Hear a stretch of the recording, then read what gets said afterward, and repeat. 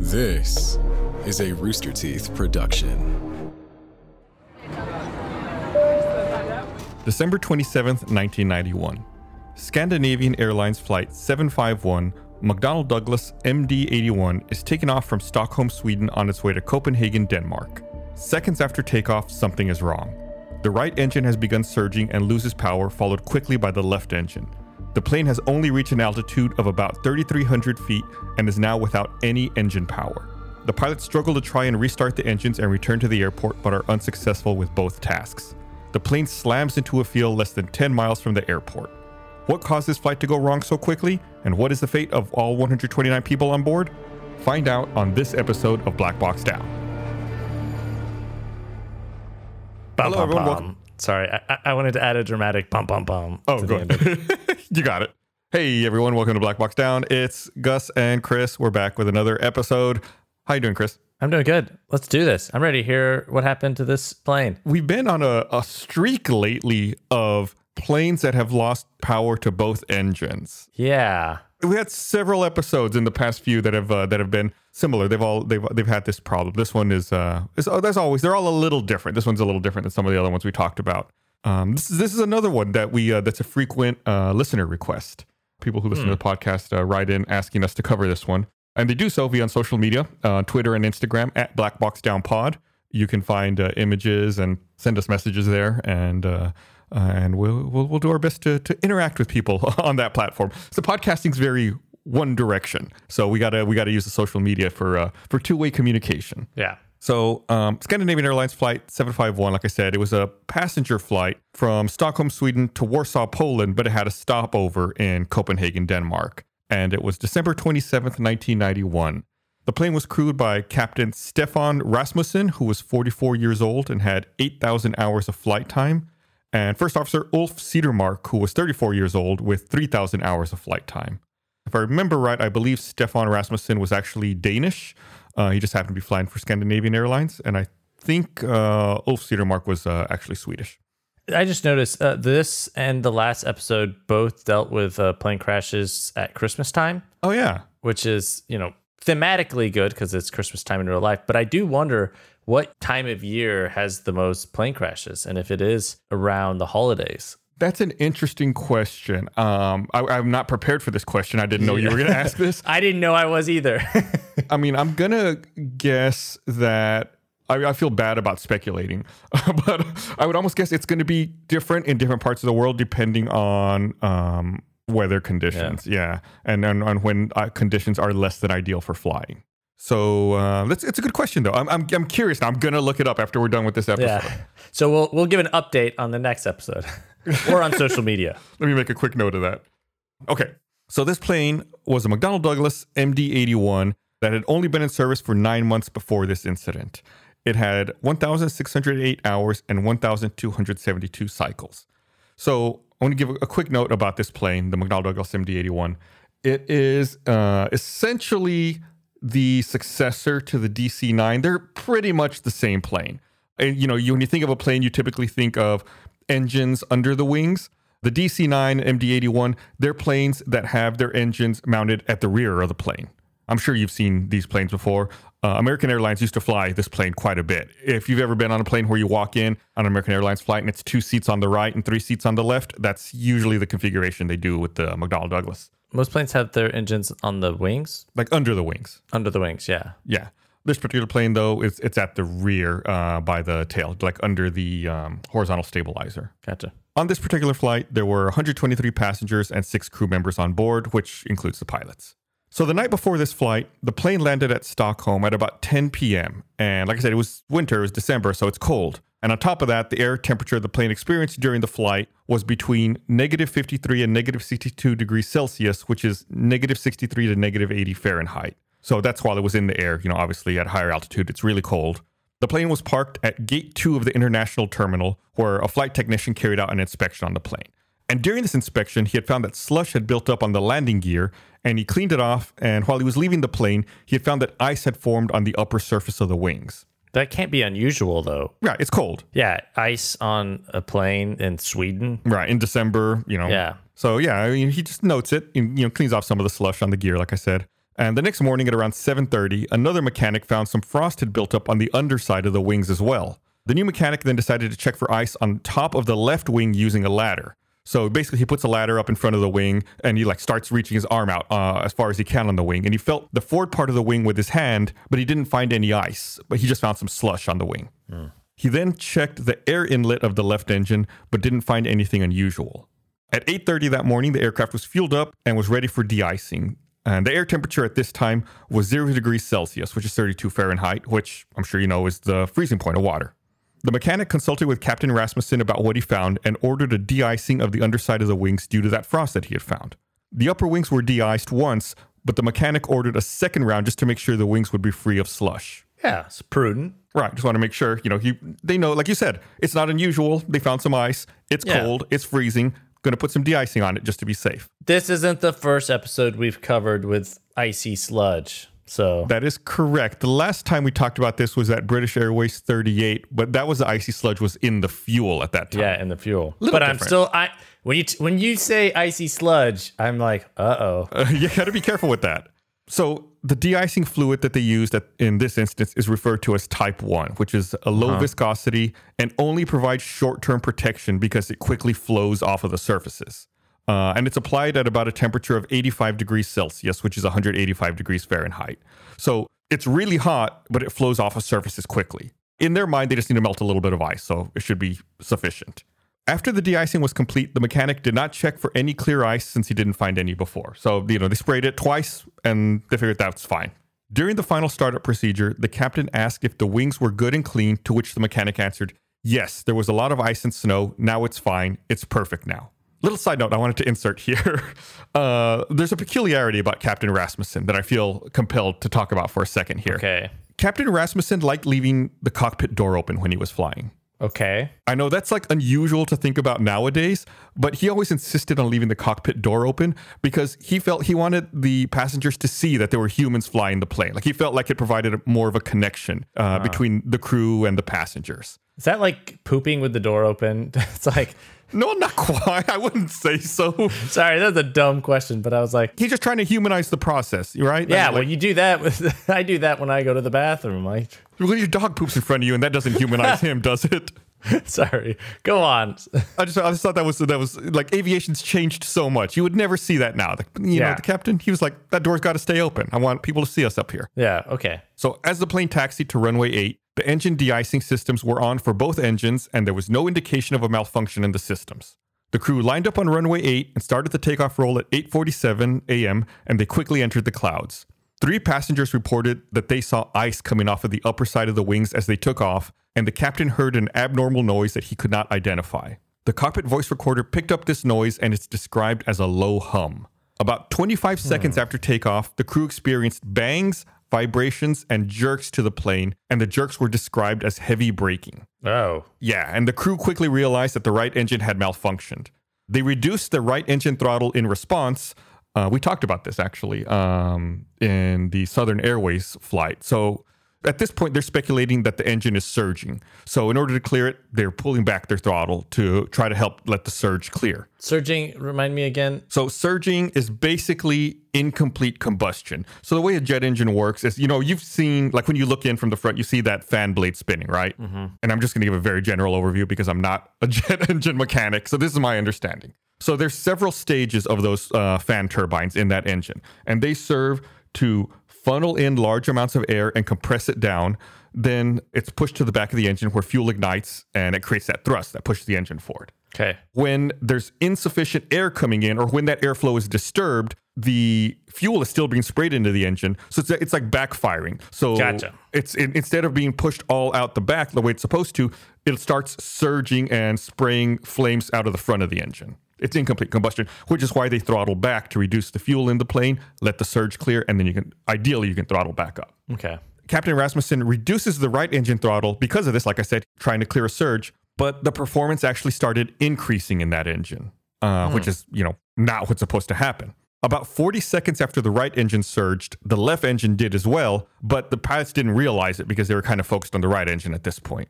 The plane had climbed to an altitude of 2,616 feet, and the pilots tried to turn on the autopilot, but it wouldn't activate, and an autopilot warning continued for the rest of the flight.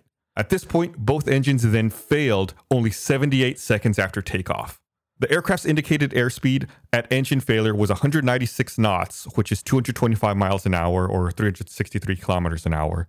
And the aircraft reached its greatest indicated altitude of 3,318 feet. So at that speed and at altitude, how long do they have, if both engines have failed, before that they could kind of float and drift slowly to the ground? Float's an interesting way to put it. Glide. So if you remember when we talked about one of our early episodes, the Gimli glider, the pilot of that plane was an avid glider pilot. And he tried to figure out, they call this a glide ratio. And that's the amount of distance a plane can go forward compared to the amount of altitude that it loses. So that's what you're asking for, essentially. Yeah. Is how far can they go considering that they only have 3,318 feet of altitude? Yeah. So normally, airplane manufacturers don't list this as a specification for a plane because they don't intend for the plane to ever be flown this way. So I think a lot of times you end up having to estimate this because these stats don't exist. And if I remember right, a Boeing 747, for example, and a Boeing 747 is much bigger than an MD-81. A Boeing 747 has a glide ratio of about 15 to 1. So with a glide ratio of 15 to 1, a 747 can go forward 1,500 feet for every 100 feet it loses in altitude. Okay, so that seems like a decent amount. So if we apply that same 15 to 1 glide ratio here, that means that they can glide for about 50,000 feet, which is just under 10 miles. Okay. That's assuming everything's perfect. That's assuming they have the same glide ratio, of which I don't know that they have. That's assuming that everything is ideal. Okay. I was just thinking because I wonder how much time they have to figure out where to land at this point. Let's go with that. Let's say there's a 10-mile circle, essentially. Okay. And that 10 miles, I mean, this glide ratio also assumes going straight. If you start banking, you're going to end up losing altitude as well, a lot more quickly. So it's really, that's like best case scenario is 10 miles. It's realistically not going to be that far. So soon after the engines failed, both of the electronic flight instrument system screens in front of the captain died, and he made no attempt to recover these screens. And for the rest of the flight, he relied on smaller backup instruments. Again, engines are out, your electrical power goes out, you end up losing some stuff. Yeah. The first officer then realized there were warning indications from the engine instruments and that the outlet temperatures were over 800 degrees Celsius, which is 1,472 degrees Fahrenheit. So engines are running hot. A few moments later, the left engine fire warning went off. First Officer Cedarmark activated the fire extinguishing system for the engine. And this is kind of a big deal because once they pull the fire extinguisher, there's no way they can restart that engine. Oh, okay. I didn't know that. Right. So once you deploy a fire extinguisher, that engine is off. Like there's no way to go through the restart procedure on it. So by deploying the fire extinguisher on the left engine, they now know that they can only potentially, best case scenario, restart the right engine. Gray smoke started seeping into the forward cabin, but the fire warning ceased after 26 seconds. A flight attendant who was sitting in the rear of the cabin was informed by there was another captain who was traveling privately who told her that the right engine was surging, and she then informed the pilots about what she was told. So basically, they have some confirmation now. This pilot who's traveling as a passenger can see that the engine's surging from his seat. Okay, well, that's good. And it turns out there was also another Scandinavian Airlines captain who was in uniform sitting near the front who realized that there were problems going on. So since the cockpit door was open, he walked into the cockpit and offered his assistance about 2 minutes after takeoff. First Officer Cedarmark gave him the emergency checklist, and the captain instructed him to start the auxiliary power unit. His voice was heard on the cockpit voice recorder, urging the captain to look straight ahead several times. So basically, he's taking over some of the checklists. That way, the captain can focus on finding a spot to put the plane down. That's good. Teamwork. Yeah. And just to explain, the auxiliary power unit is it's basically like an extra engine in the plane that doesn't provide any thrust. It can provide electrical power, though. So he's going through the checklist to start the auxiliary power unit so that ideally they can get some of their electrical systems back. What's the co-pilot doing now? At this point, he's taking a break. No, I think at this point, the first officer is taking care of other tasks. It doesn't say explicitly, but I bet he was probably going through the engine restart for the remaining engine. Right. Yeah. So this new captain who was traveling was going through the APU checklist, and he was telling the captain to look straight ahead. So ideally, the captain is then trying to just fly the plane and find a place to put it down. And I assume the first officer is trying to restart the engine, the right engine.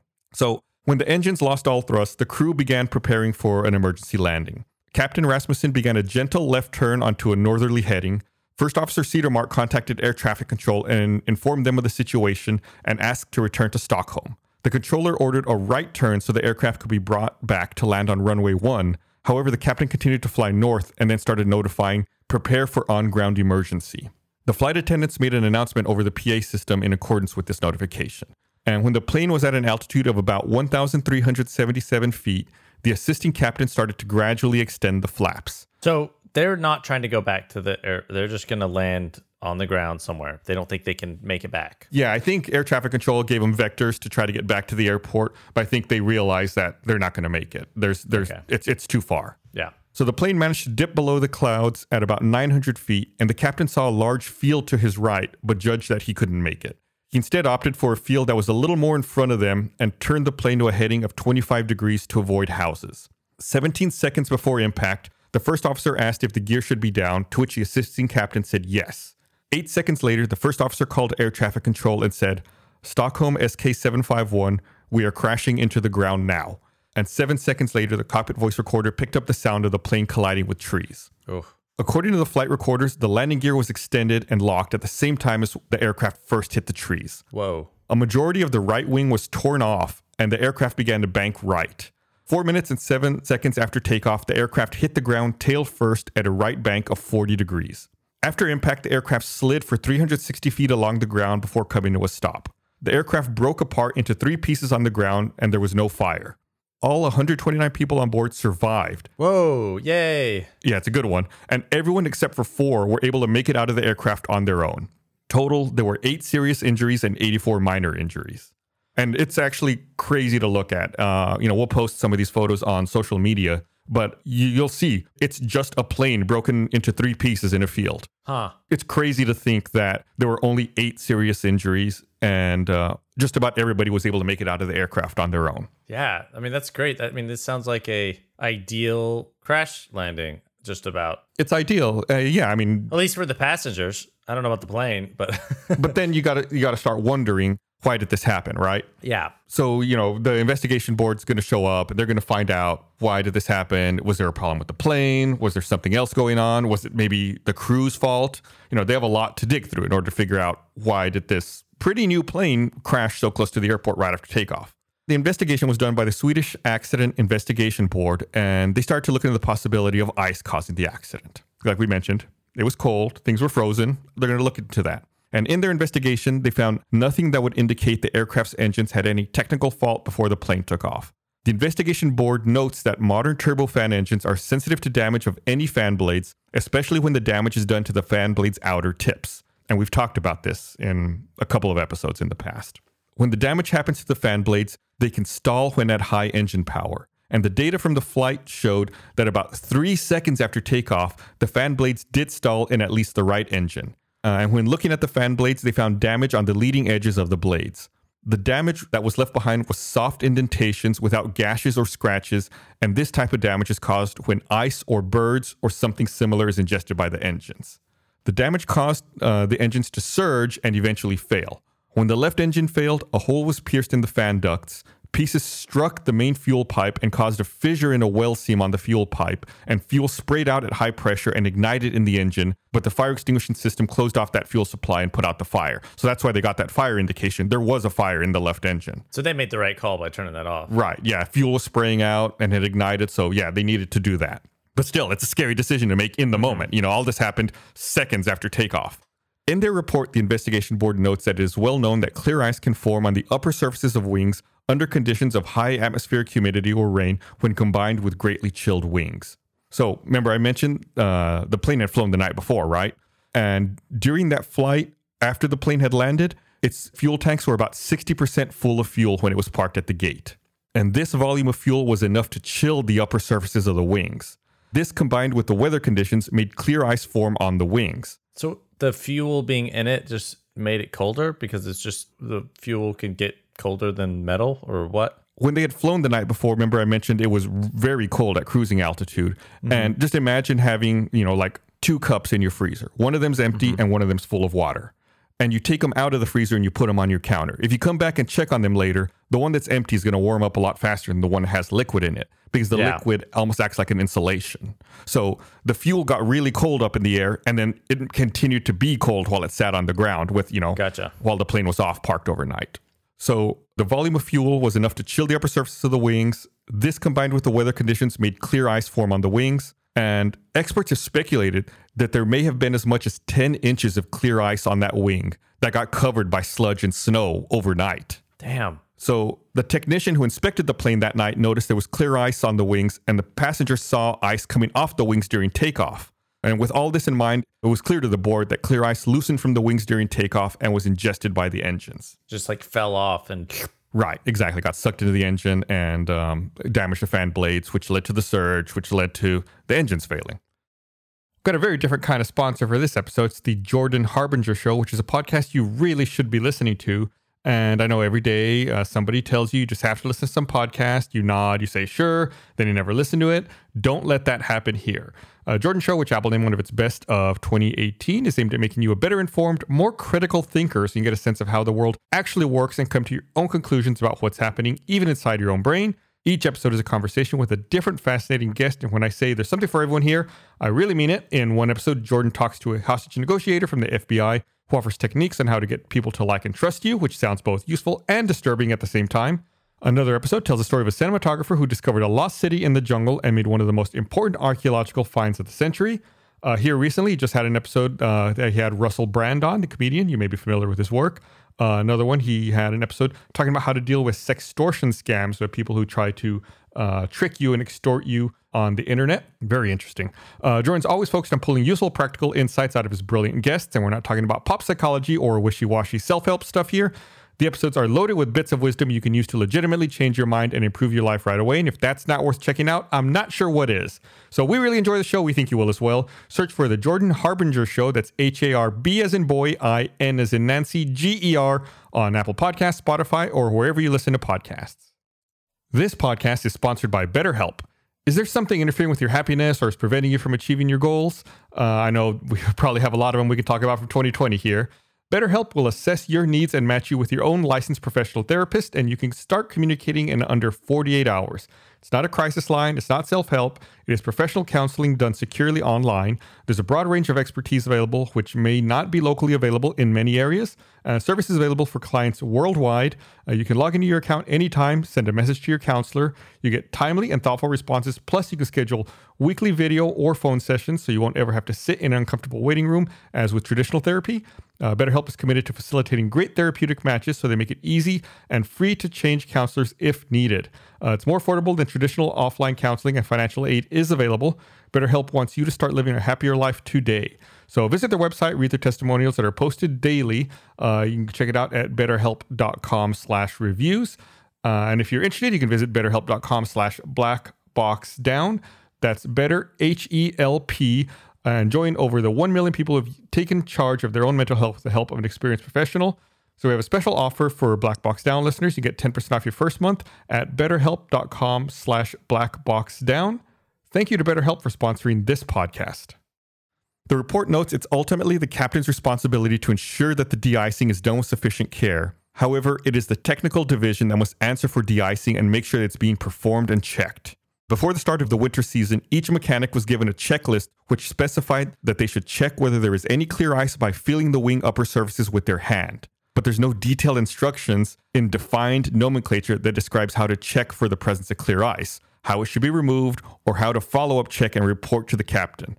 So basically it said, check the wing with your hand to make sure there's no clear ice, but there's no specific instructions on how to do that and the exact procedure on how to do that, which, you know, the airline industry relies on that. It relies on exact instructions and procedures. Yeah, because you could check with your hand one spot and there not be ice, but there could be a foot up it, right? Right. And that's exactly what happened here, Chris. Like I said, the mechanic, took a ladder out up to the wing and he reached out as far as he could and he didn't feel any ice. So he thought, oh, there must be no ice. But the ice was beyond his reach. I guess he technically followed the instructions to check for ice, but the instructions were incomplete, and there was actually still ice there. The MD-81 has a wingspan of about 108 feet, and he only checked one area that was within his arm's length. So imagine how long your arm is. And it's like he checked a 108-foot-long wing that's super wide with, like maybe a 2.5-foot reach. Yeah. But they did run the melting procedure twice. Right. They did de-ice it twice. But the volume of clear ice that was on there, like I said, it was so thick that amount of de-icing was insufficient for it. Yeah. The report notes that the technician should have gotten onto the wing fully and checked, but the wing was slippery due to the precipitation. And since he didn't find any ice, he didn't check for ice after the de-icing was done. And just to be safe, they went ahead, they checked the equipment that was used in the de-icing, and that showed that the equipment met all relevant specifications. So this ice was just missed by the de-icing crew. The risk of clear ice for this aircraft type had been known in aviation by the airline for several years. In 1987, the aircraft were equipped with warning triangles with indication tufts to help with the discovery of clear ice. And actually, when they were de-icing this plane, the person who was operating the nozzle said he saw one of the 4 tufts move while he was spraying, but a passenger said he did not see the tufts move when they were spraying the plane. Do you understand what's going on here? They've got these little tufts on the plane or on the wing. That way, if you spray them and they're moving, you know that the liquid's hitting it. But if you spray it and they don't move, that means that there's ice covering it. Okay. Yeah. That's a good way to check without having to walk around on a frozen plane. Right. So this is another, system that was in place. It was a warning there should have been caught, but wasn't. So wait, they didn't do that? Well, the technician says he saw one of the 4 tufts moving, but a passenger who's on the plane said they did not see the tufts move. So there's no way to check that. There's no log of that. It's just people's memory and what they saw. Gotcha. The training for MD-80 pilots did not provide any special instructions for the pilot action if there was a risk of clear ice, and the report notes that if they had more knowledge and unambiguous instructions, they would have probably been more alert to the risk of clear ice formation. And I feel compelled to mention something here. At the top of the show, I mentioned that this kind of plane, the MD-80, the DC-9 style plane, where the engines are on the back, this is a problem for these kinds of planes. If you think about it, if the engines had been under the wings, if ice had broken off the wings and flown backwards, it wouldn't have gone into the engine. Because the engines are mounted at the tail, that's exactly where the ice went into. Yeah, So it's more of a danger for these planes. Right. So when you're flying these kinds of planes, you need to be more aware of it. Like I said, if the engines were mounted under the wings and the ice broke off on top of the wings, it would have flown back. It might have hit the horizontal stabilizer, something on the tail, but it wouldn't have been ingested into an engine and caused any damage. Yeah. So for technical personnel, they went ahead and told them to do the following when checking for clear ice. And I'm going to read a little quote here. When there is doubt as to whether clear ice has formed on the wing upper surfaces, the wing upper surface has to be checked using suitable means of access in order to detect the possibility of clear ice. Physical hand contact with the wing upper side and tapping with the back of a screwdriver are the only reliable methods of discovering clear ice. If external conditions give reason to suspect clear ice, the upper sides of both wings must be inspected, even if the wing inspected first is free of clear ice. So they're telling you, touch it with your hand or tap it with a screwdriver to check for ice. And if there's conditions that make you suspicious that there might be ice, then inspect it anyway, just to be safe. Yeah. And it said both of them, right? Both wings. Mm-hmm. So the mechanic who checked the plane that morning failed to follow the instructions given to him. And also, it seems there were no instructions obliging the night technician to inform the morning mechanic that he found clear ice either, and they didn't have the correct ladders needed to fully check the upper sides of the wings without risking an accident. Like I said, it was slippery. They didn't want to walk up there.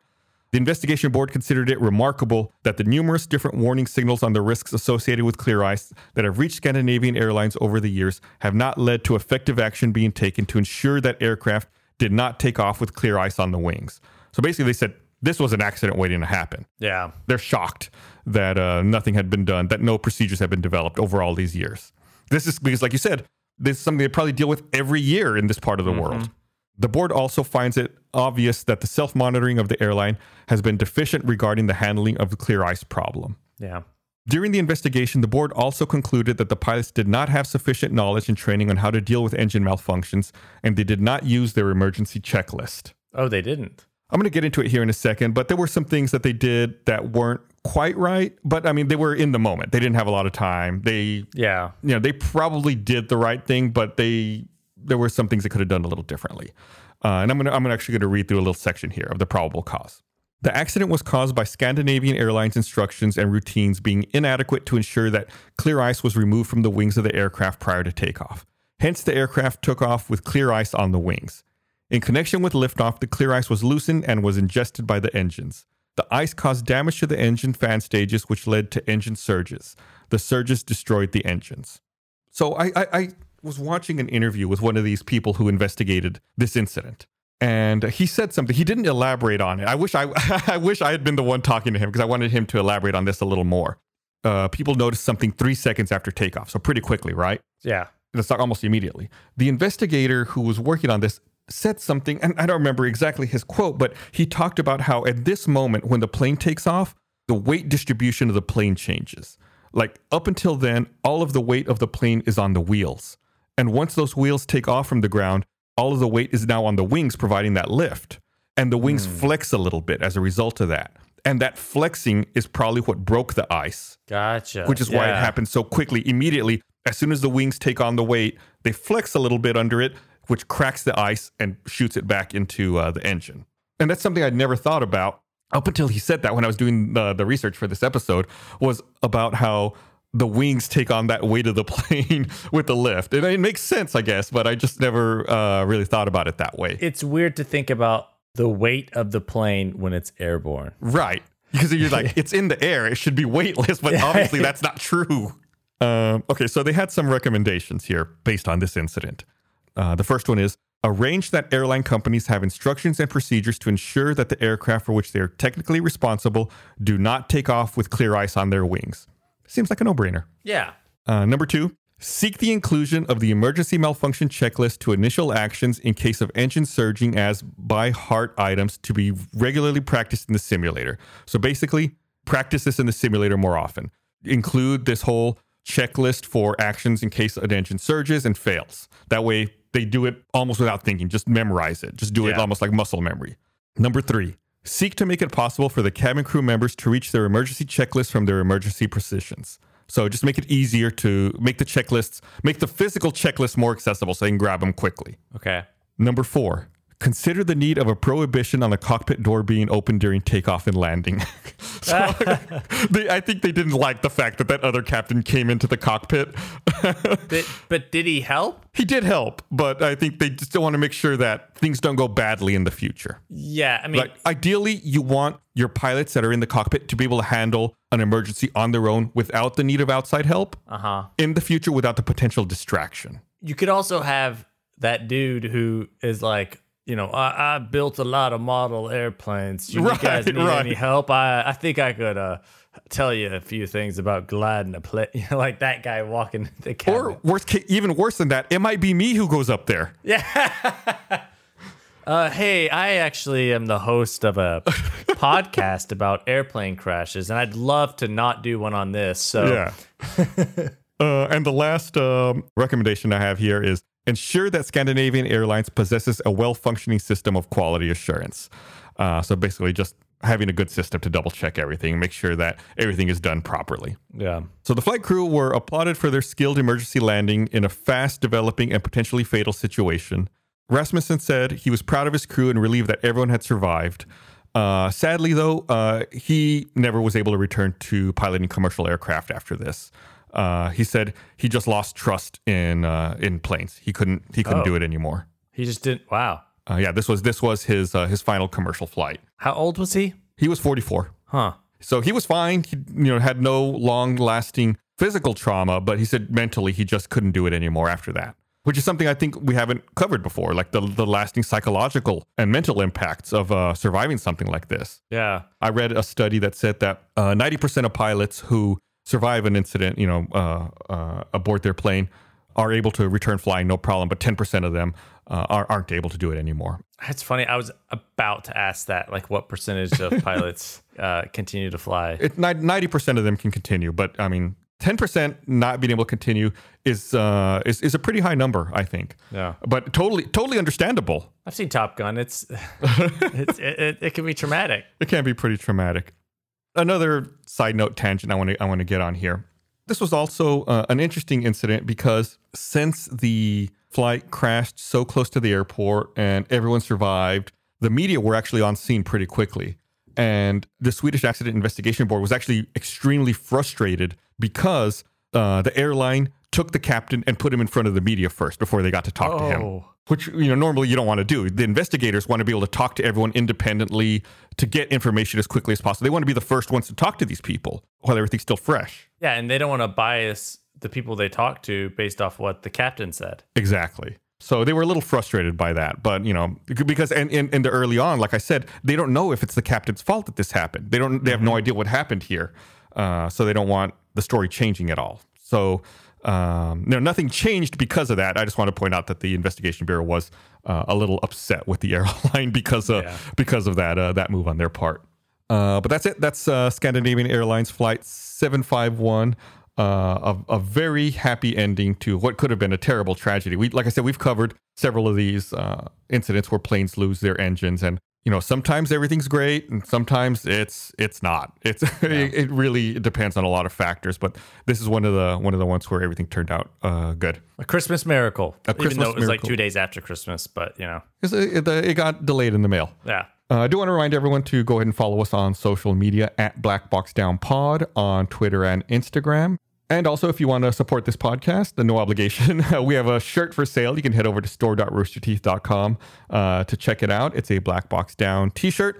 When this episode comes out, it's going to be too late to order it for Christmas. But, if you have any Christmas money that you're going to get here this month, if you squirrel that away, or if you want to purchase one, you should go check that out. I think it's a really good shirt. Or if you don't want to buy a shirt, just go check out our Crash Simulator show on Rooster Teeth, because it's like a special addendum to these episodes where we kind of recreate the crashes in Flight Simulator. Yeah, so we recreate some of these incidents as best as we can in Microsoft Flight Simulator. You can go over to roosterteeth.com and check it out. I think we have a link in the description of this podcast as well. You can check it out and see what that's all about. I think that's probably why in this episode you asked about how much time they had to fly. Because now that we've done the recreations, I think about like, wow, okay, how much time do we have before we hit ground? I'm like, well, for this speed and this height, I just start thinking of those things in different ways. Mm-hmm. It really does add a new perspective. Yeah, definitely go check those out. Also, a really good Christmas gift is the gift of a good podcast. So what you should do, include in a present a card that says to check out your favorite podcast, Black Box Down. I think that'll be the best gift anyone could possibly receive. I think everyone should do that, and they should send us photos of that in social media. Yeah. Tag us in that. But thanks for listening, everybody, and we'll see you guys again next time.